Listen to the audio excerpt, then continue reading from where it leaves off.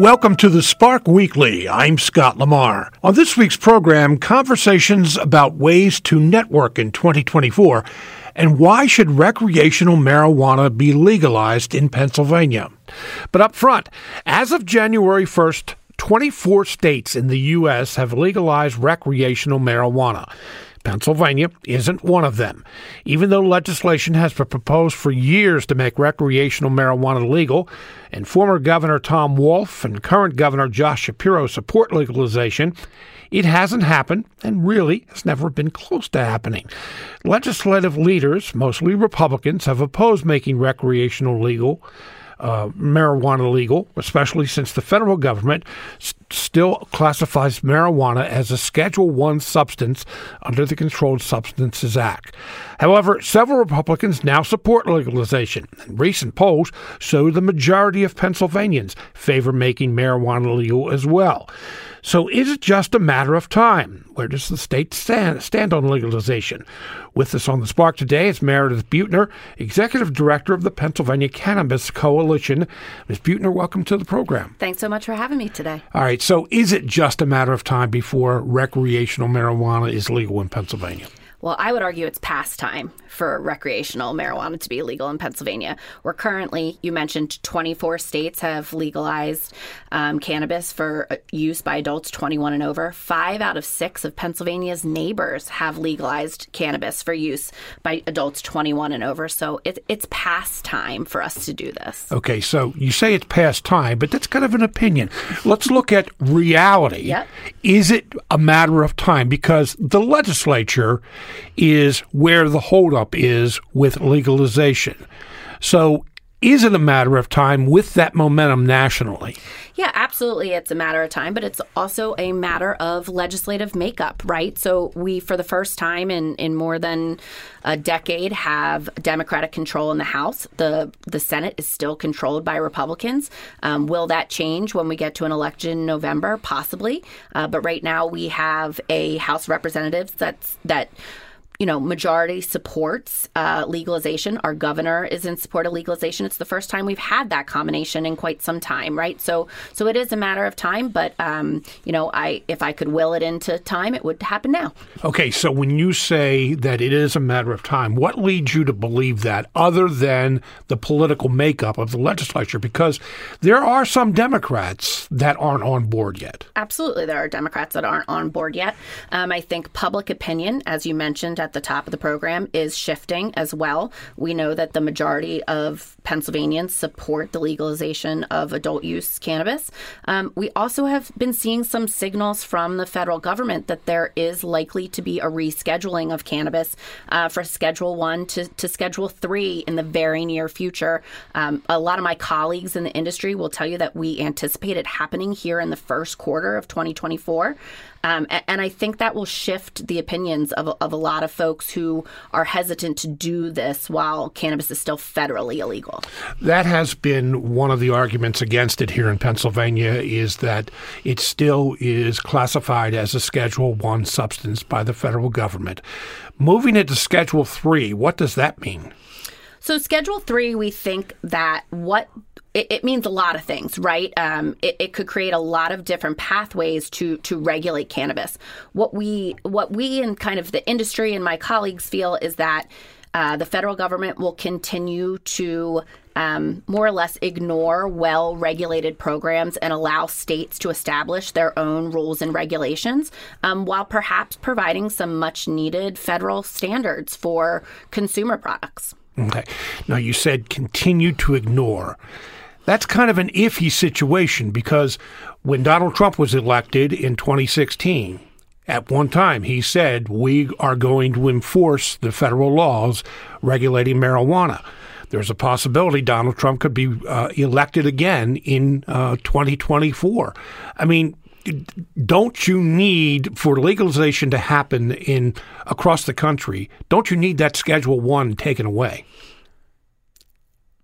For there to be a federal program, sure, but I believe that, state programs, as long as they are well regulated, will continue to exist regardless of federal legalization. I understand what you're saying, but I mean, in Pennsylvania, that has been the legislature's, or at least legislative leaders' argument against, is that, hey, the federal government says this is illegal, we're not going to. Now, some people will look at that and say it's an excuse, but that has been, I mean, that is reality, that it is a Schedule 1. What leads you to believe that the Biden administration, I know that they have made some moves, but why do you think that they will make a move to reclassify marijuana in this quarter?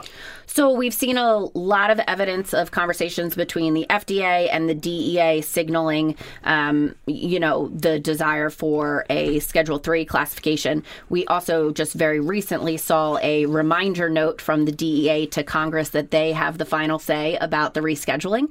And a lot of the back-channeling conversations that are going on between folks in the industry and folks in the mix seem to think that it will happen here in the first quarter of 2024. Let me read you something, and Sure. I'm sure you're familiar with this, but I looked at the Drug Enforcement Administration, DEA's fact sheet on marijuana just this morning, and I have to say, they make this sound ominous.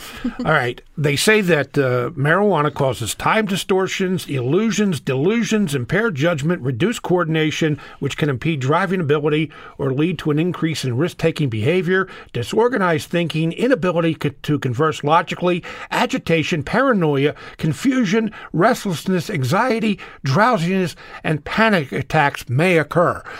That's just part of what they list on the DEA fact sheet webpage.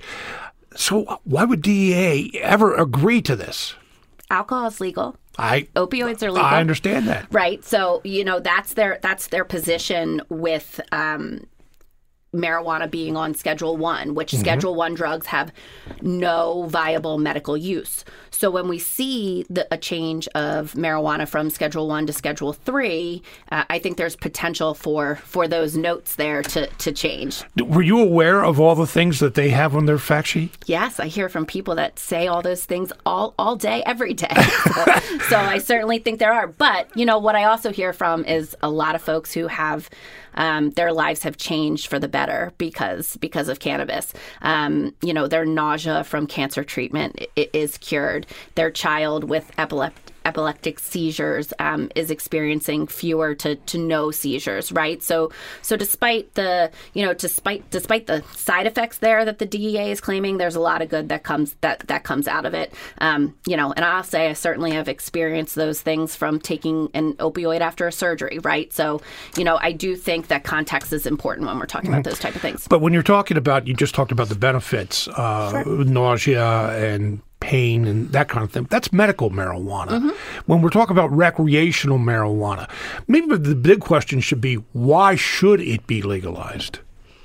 Sure. Well, that's a big question, isn't it? It is a big question. So I think there's a lot of reasons to regulate and legalize cannabis for use by adults 21 and over. First and foremost, folks are already doing it. Folks are getting it. But you know what they're getting? They're getting a product that's untested and potentially unsafe. When you sell cannabis through a regulated market, it goes through a significant amount of testing. It comes in child-proof packaging that is unattractive to children, right? And you know what you're getting. You can be sure that you're purchasing a product with a THC percentage that you're comfortable with, right? If you buy from the illicit market, you can't be sure what's in there. There could be pesticides in there. There could be heavy metals in there. It could be 30% THC, and you aren't comfortable with something that's more than 7%. So, the safety and the public health aspects of legalizing I really think are first and foremost. Additionally, there are a lot of social justice and social equity implications here. There are thousands of folks sitting in jail for low-level marijuana drug-related offenses. In most of the other 24 states where we've tackled adult use cannabis, those wrongs of the war on drugs have been corrected. It's time that we do that here in Pennsylvania. And lastly, we should capture the revenue that is associated with this. You don't find a lot of things where folks are willing to pay taxes, right? We always want to get rid of taxes. Cannabis consumers are willing to pay a reasonable tax to have a safe, regulated product. And I think that's important when we think about doing this. Obviously, you support legalization. By the way, who's in your coalition? So our organization is an industry association made up of the current operators in Pennsylvania's medical marijuana program. So we represent the grower processors, we represent the dispensaries, and then some ancillary businesses, including laboratories, suppliers, transportation companies, as well as the clinical registrants here in Pennsylvania, which is a really unique license type that we have here in Pennsylvania.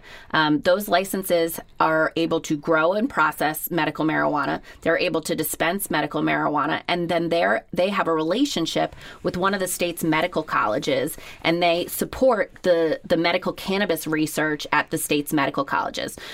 So, if you put in a Google search for Temple Medical Cannabis Research, Drexel, Penn State, our state's medical colleges are all doing really great research in the medical marijuana space. If marijuana was legalized for recreational purposes, how many more growers would there be, dispensaries, and would that mean tax money from them coming in? Sure. So that'll be up to the legislature, right? So each state has done this a little bit differently. Here at PCC, we see a great pathway to use the existing operators to open up the market. One of the concerns when you legalize cannabis is that you legalize, but then you have no supply. And in the space between legalization and when the supply comes online, the illicit market flourishes because cannabis is legal and folks want a place to get it. So by using the existing operators as an on-ramp, we can get that supply to consumers as soon as possible. After that, it's really up to the legislature to say how many more grower processors we need, how many more dispensaries, and states have done it very differently. I'd encourage folks that are interested in that to look at Maryland. I think they've done a good job of laying out benchmarks to add licenses and also putting a focus on entrance into the market for social equity applicants. So those that have been justice system involved and, small business owners, whether it's veteran-owned businesses, women-owned businesses, businesses owned by those who have had an experience with the justice system related to cannabis. Maryland has done a really good job to prioritize bringing those folks, into the market with new licenses. Maryland last year legalized cannabis for recreational use, and about a month or so after it was legal, I talked with someone in Maryland, and they were surprised at the amount of money they made in a good way. What do you realistically see Pennsylvania generating, the amount of revenue do you realistically see Pennsylvania generating from this? So I think it really depends on the tax rate, right? And how we are going to tax cannabis. Right now in the medical marijuana program, we tax the wholesale transaction between the grower processor and the dispensary. That tax has brought in a significant amount of money for the past several years. The Department of Health has transferred over $30 million to the general fund. So, certainly that's only a population of 500,000 patients right now. So I think to say that it would be in the hundreds of millions of dollars a year is fair to say. But it's really important that tax rate is in a sweet spot. What we find is that when the tax rate is too high, folks will choose to stay in the illicit market because the benefit to paying for that regulated product is outweighed by the cost.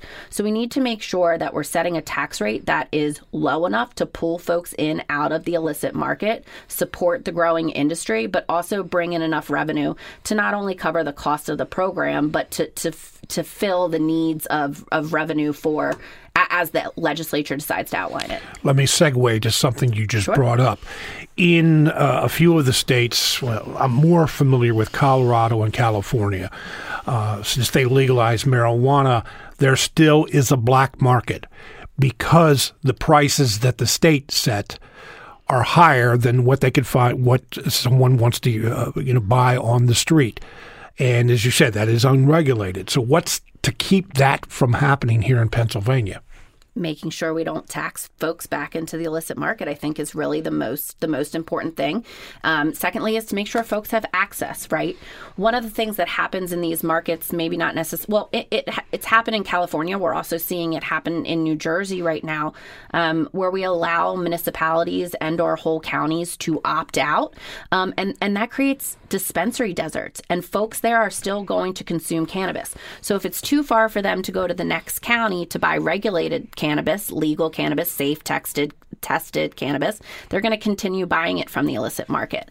So those are the two things that we really can do. Make sure that we have access for consumers, and then make sure that that tax rate stays in that sweet spot that keeps folks in the legal market, so they get the benefits of the legal market. I have to admit that I have never heard the term dispensary deserts. I might have made it up. You might have made it up. Well, okay. We'll keep that in mind going forward. But I think it's similar to when we talk about like a supermarket desert in a city or a pharmacy desert, right? Where folks don't have access to a pharmacy and they're driving a couple counties over to pick up their prescriptions. We don't want to create that scenario with dispensaries either. Yeah, but there's a big difference, though, that Sure. you need food to be able to live. Absolutely. Where you don't need pot to be able to live, although maybe some people may. I would argue in the medical program, yes. Okay, the medical program Sure. maybe, but for recreational Sure. purposes. Sure. All right, so let's talk about some of the things that the pushback on this. Health experts, law enforcement, they oppose legalization. I'm sure they've done it in the other states as well. But what do you say to them? I mean, Pennsylvania Medical Society, American Medical Society say this is not healthy, can be a gateway drug. You abuse it if, marijuana use disorder, something I had never heard of until just a few years back. There are a lot of people who are basically addicted to marijuana, even though it's not like being addicted to an opiate. Police department saying, hey, we have enough problems with drunk drivers now. You bring pot onto the scene, it's going to be more impaired drivers out there. How do you answer those people? Well, first of all, I think the gateway theory has been debunked over and over again. We do not find a correlation between legalization and the use of additional harder drugs, right? And secondly, I'd argue to our friends in law enforcement, folks are already consuming cannabis, right? And they're consuming cannabis right now illegally, but often responsibly. So to say that just because we legalize cannabis that there are going to be folks that are currently consuming cannabis that all of a sudden start doing things like driving impaired, I think it is not quite fair. Also, through the legalization and regulation of cannabis, we can give public health officials, we can give law enforcement officials tools to deal with these problems that are already happening. 5 out of 6 of our bordering states already have access to adult use cannabis. There are 40% of our population lives within a half an hour drive of legal cannabis. Those folks work in those states. Those folks play in those states. They drive back and forth across those borders already.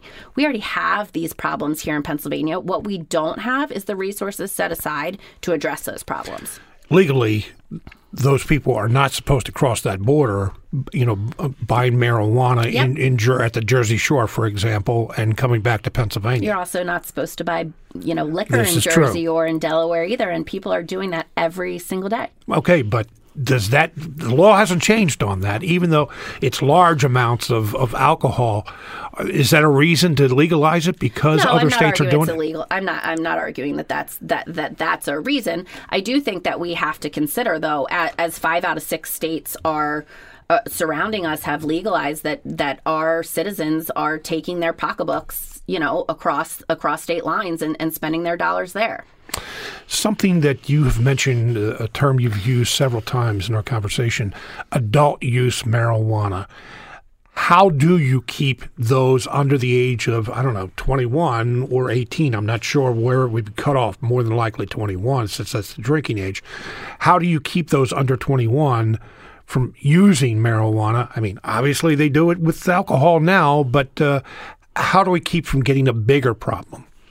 So we don't see correlation between legalization and increased use by minors. I think there's a lot of data coming out of Colorado to support that. And, as the second or third state in the country to legalize, I think that's a great data set to look at. There's a lot that you can do in regulations that certainly as an industry we support, which includes ensuring that there is age gating. You cannot get into a dispensary here in Pennsylvania or anywhere else in the country without showing your driver's license. I can't tell you the last time I was carded at a liquor store.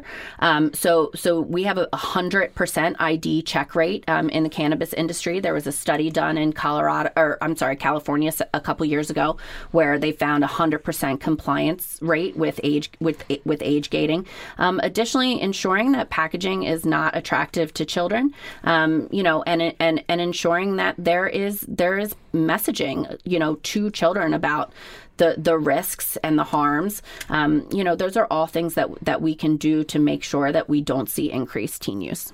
I want to thank you for being with us today. We have less than 30 seconds. Okay. If you could make a prediction, timeline for Pennsylvania? I'm really hoping that we see adult use cannabis legalization as part of this year's budget discussions. Governor Shapiro has indicated that he is anticipating revenue from adult use cannabis in the 2024-2025 budget. It's time for the legislature to get something on the book so that we can make that happen to support the governor's goal. Meredith Buettner with the Pennsylvania Cannabis Coalition, thank you very much for being with us today. Thanks for having me. Coming up on the second half of the Spark Weekly, a digital marketing professional, motivational speaker, and corporate trainer discusses ways to network in 2024. You're listening to the Spark Weekly. I'm Scott Lamar.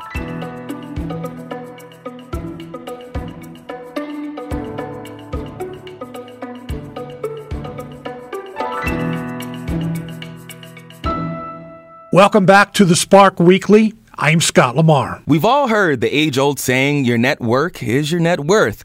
And with the trend of entrepreneurialism on the rise, this quote is becoming more and more true. A recent study conducted by Vox Media found that while millions of Americans are still quitting their jobs in search of better employment, many of them are doing so in the hope of never having to work for someone else ever again. The pandemic has reversed a decades-long decline in the pace of entrepreneurship. And with a record number of business IDs in 2021, 2022, and 2023, this according to census data that goes back to 2004, we will discuss this with Jabron Jones, who is a digital marketing professional with 20-plus years of experience and also serves as a keynote speaker, corporate trainer, and marketing consultant. And in addition to his IT degree, he is certified by Meta or Facebook as a lead trainer, digital marketing associate, media and media planning professional. And I'm honored to have him on The Spark with us today. Jabron, how you doing? I am great. Thanks for having me. I really appreciate it. Oh, yeah. Thanks for joining us. So starting off, the recent rise in entrepreneurialism, what's your take on this?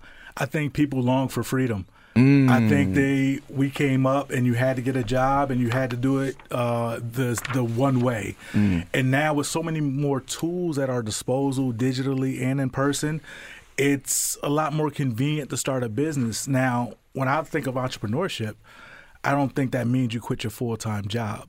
But you have some control over your income if your job does go away or you have the opportunity to leave your job. Now, with this quitting your job, we see it online all the time.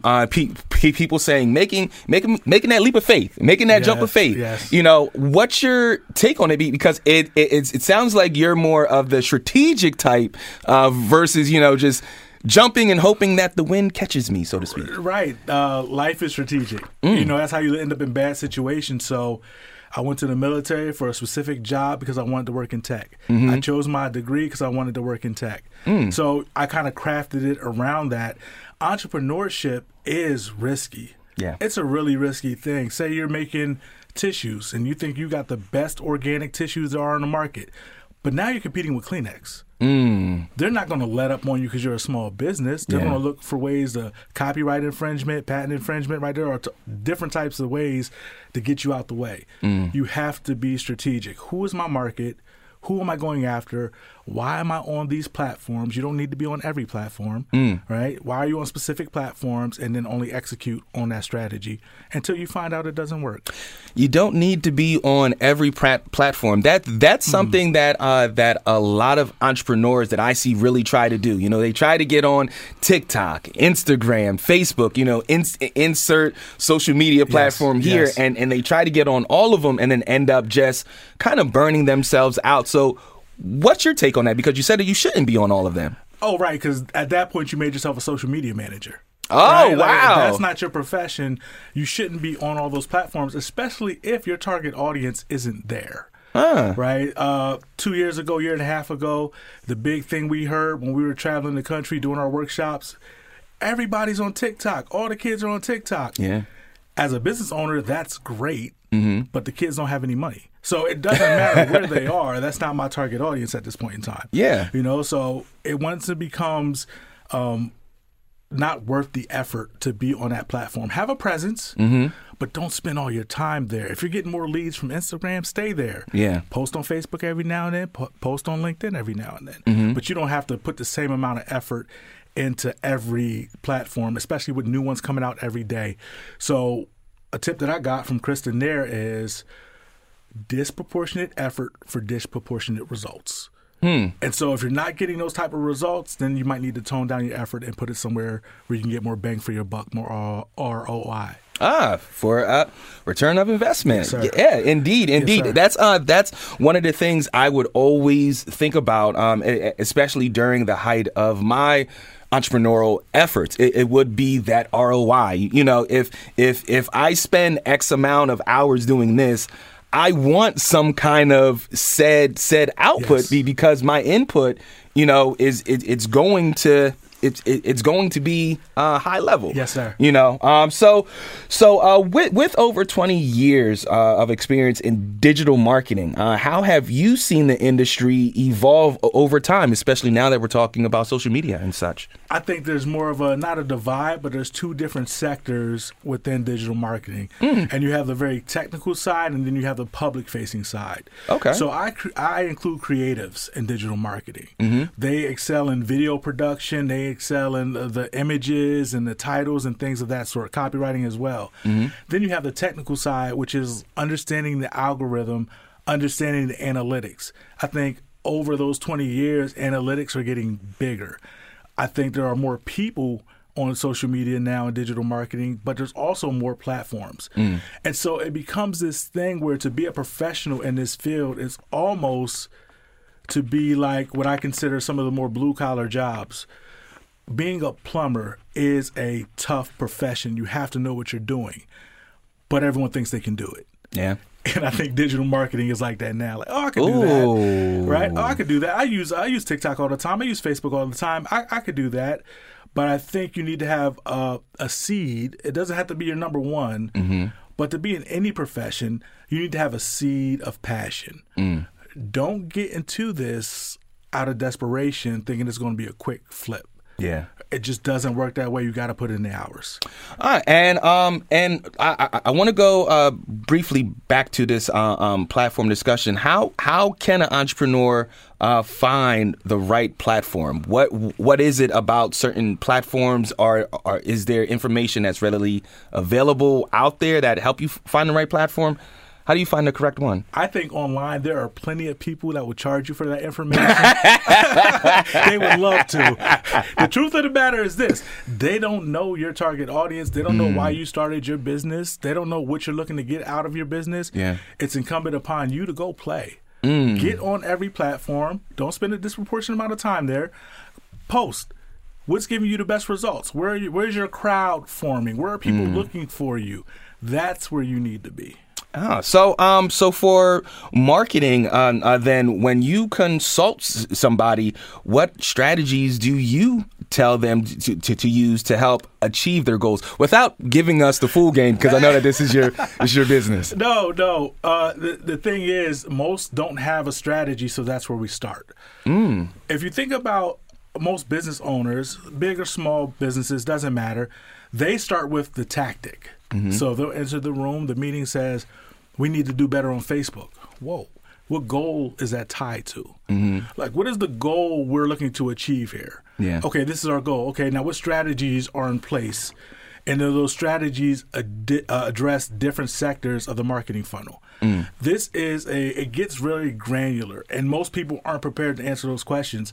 So the first thing we're going to do is get that strategy built out for you. Yeah. By the time we're done with your goals, strategies, objectives, Facebook may not even fit into your tactics. It might not even be the proper fit for what you said you wanted to achieve. Oh, wow.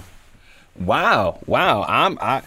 Listen here, America. I'm learning something right now because I just thought that, you always go to Facebook. Like there's billions of people There are. on Facebook. Like that's what you start with. That's your foundation. But that's not necessarily the case. No, not at all, especially if you have like a personal page masquerading as a business page. There's a lot of back end things that you should fill out. They won't make you, but you should, so they can verify who you are, that you're a legit business, so that you can post properly.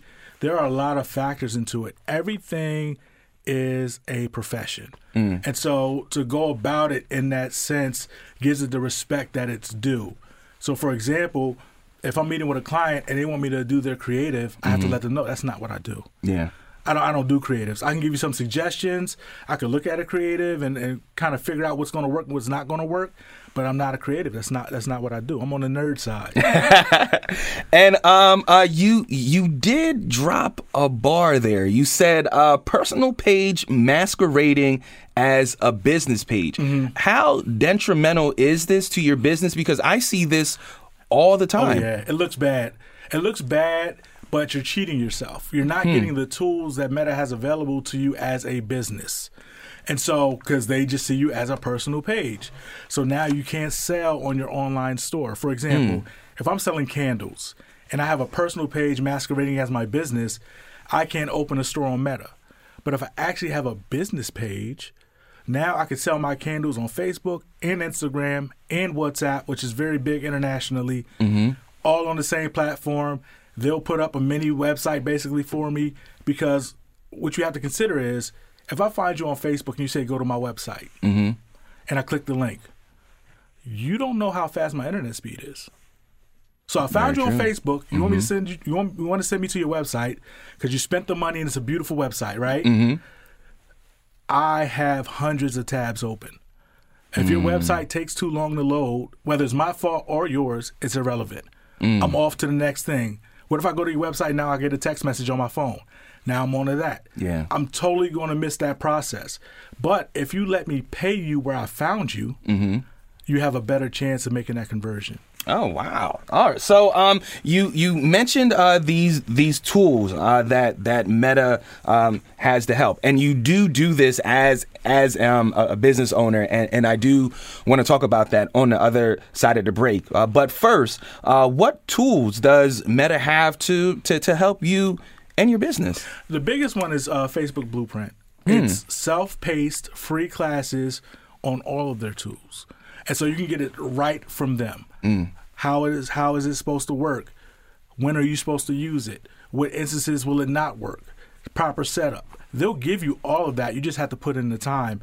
But all the classes are free, and I suggest everybody start there. Before I ask about your business, what advice do you have for businesses looking to adapt their marketing strategies to this ever-changing social media landscape?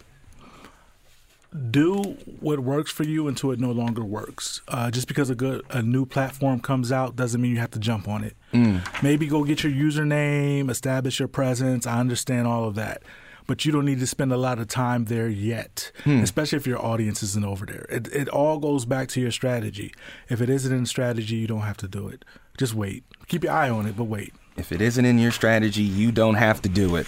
Man, so many gems that I hope the listener at home is picking up. So just to give them a background, more of a background on who you are and what you do, can you tell us about your business and how you serve your clients? So born and raised uptown Harrisburg, and my mom was in tech. So my dad was an educator, my mom was in tech, always wanted to be in tech. went to the military to learn about that field. And then once we were on our way back from deployment, I signed up for school to get my degree in information science and technology from Penn State Harrisburg. And then I got my first job out of college. And it was like, this is cool, but this could be snatched away from me at any time. So the business was started actually as like a backup. Oh, wow. I think there's a difference between myself being able to do my profession with the tools, reputation, and clients of the company that I work for, and me being able to do that on my own. That's what makes me a professional. I can do it on my own, or I could do it with the company. Yeah, it was a challenge, really. And so I started Crimson Square in 2010, and then as of last year, I put Crimson Square on hiatus, and I became the lead trainer for Bootcamp Digital. And that decision was made based off of working with them, with Meta, and then also the vast experience and the clients that they have could really elevate me to the level I need to be. It's hard to get into bigger rooms from the outside. They're already on the inside. I've learned so much in the past 2 years, not about the technical side of it, right? About the business side of it. Yeah. Who do you want to speak to? How do you speak to them? How do you introduce yourself? Being on larger stages, being on bigger platforms, it's really been eye-opening. It's been challenging too, but it's really been eye-opening.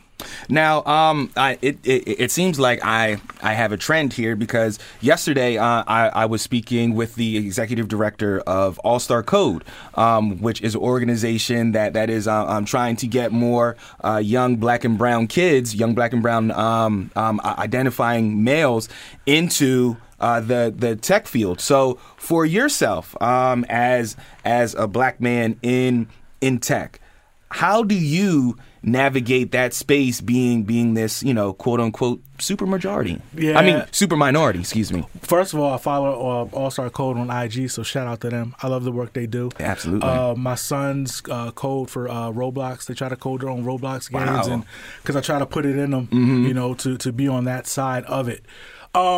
I navigate it by just being comfortable with who I am. Some days, you might be the only one in the room, but it doesn't matter, because all these people are just people. Yeah, they're just people. Most days I go into a room, I'm the only one speaking on my topic, and there's this pressure to represent for those that I represent. Yeah, and that goes to the people I grew up around, my family, my wife and sons, any organization I'm affiliated with. I represent all of those people. So it doesn't matter what the discussion is about. I'll put my best foot forward, because I know they will be proud of me for doing so. And I rarely see it. I think there's a privilege to it as well, because when you're in a super minority and you walk in the room, many people assume you have to know what you're talking about. Oh, great point. So I really feel that pressure too. So I have to know what I'm talking about. Yeah, I love it though. It's a choice I made intentionally to be in this world. I just love how it's constantly changing. I love educating people on it. It is fun. And you are a certified Meta lead trainer. So what insights can you offer about the current state and future state of social media and Meta? Be consistent. It seems as if you look at any platform, most of the algorithms are gearing people toward discovery. So it's not so much like back in the day where they just showed you who you follow. They want to show you everybody now, which means that you may have to post a little more often. And some people think, oh, well, that means they're going to see 5 posts from me a day. A lot of people don't like to see that. Truth is, nobody cares about your marketing more than you do. You could post 5 times a day, and they'll probably see 1, if 2 of them, unless they only follow you, right? So you have to put more quality out. You have to put more volume out, and then let your viewers or fans and followers tell you when it's too much. They'll let you know. So then what do you say to those folks that say that social media is turning into like our traditional television, that there's a bunch of channels and you only really tune into about 3 or 4 of them? I think that's human nature. I think it depends on who you follow too. The algorithm's going to cater to who you follow. So if you follow All Star Code and organizations doing that work, you'll see more of that work. the algorithm is somewhat geared toward discovery, and I understand that, but it's not that random, right? So you have to, at some point, take control over who do you choose to follow or what videos you choose to engage with, because you'll see more of that. So if it's a trend going on or something tragic happens and you follow it, well, now that's going to fill up your feed because you're telling them you want to see more of that. So you just have to be more conscious about what you tune into. Your thoughts on this real quick, as a side note. Did Al Gore create the internet? Is that why it's called the Al Gore rhythm? No. Listen, I was in the military. We know there's people so far away from everything. Yeah, he may get credit for it. It was probably some E2 making less than minimum wage in the basement somewhere. I was like, I got to figure it out. Here you go. And he just put his name on it. I had to ask that. I had to have some fun here. But back to this marketing discussion. How do you see the intersection of technology and marketing shaping the future? I think we can reach our people now. I think it's different when you had a few TV stations and you had to know someone at the TV station or have a lot of money to get on that TV station. Now, not only are you looking for, quote unquote, your people, but your people are looking for you. And so I think digital allows for that, regardless of if you want to reach 50,000 people or you just want to do local and get a strong 2,000. You are allowed to do that. Unfortunately now, even with billboards, I see people on their phone while they're driving. So, digital is where everyone is in some shape, form, or fashion. So as someone with an IT degree, how do you leverage your technical knowledge to enhance these marketing strategies? To get a better understanding of how to use technologies for specific purposes, to notice small things like user experience, UX, UI changes on a platform, and see that around the end of last year, I believe Instagram, Netflix, Patreon, they all changed something about the way their platforms looked, which is based on some type of research. Companies of that scale don't change things just because they look cool. Yeah. And so it allows me to kind of spot those and then tune in to places where I can figure out why they changed those and should I implement those changes on my side. So in your experience, then, what common misconceptions do businesses and business owners have about digital marketing? That there's a formula to going viral. Oh, I thought there was. I'm today years old. I wish there was. I wouldn't be working at all if I knew how to go viral. I thought I just haven't cracked the Da Vinci Code. No, there are some consistencies you should have, but other than that, really, it's going to depend on some luck, right? That's why going viral is so coveted, because it is rare, and then it depends on your profession too. As a digital marketer, I don't plan to ever go viral. What I do for a living is not dinner table talk. Okay. So that's another thing. If what you do for a living is not dinner table talk, don't expect to go viral. Right? Go viral for the right reasons. We can do all the latest trends and dances, and that's fine. But I don't think I want to hire a dancing lawyer.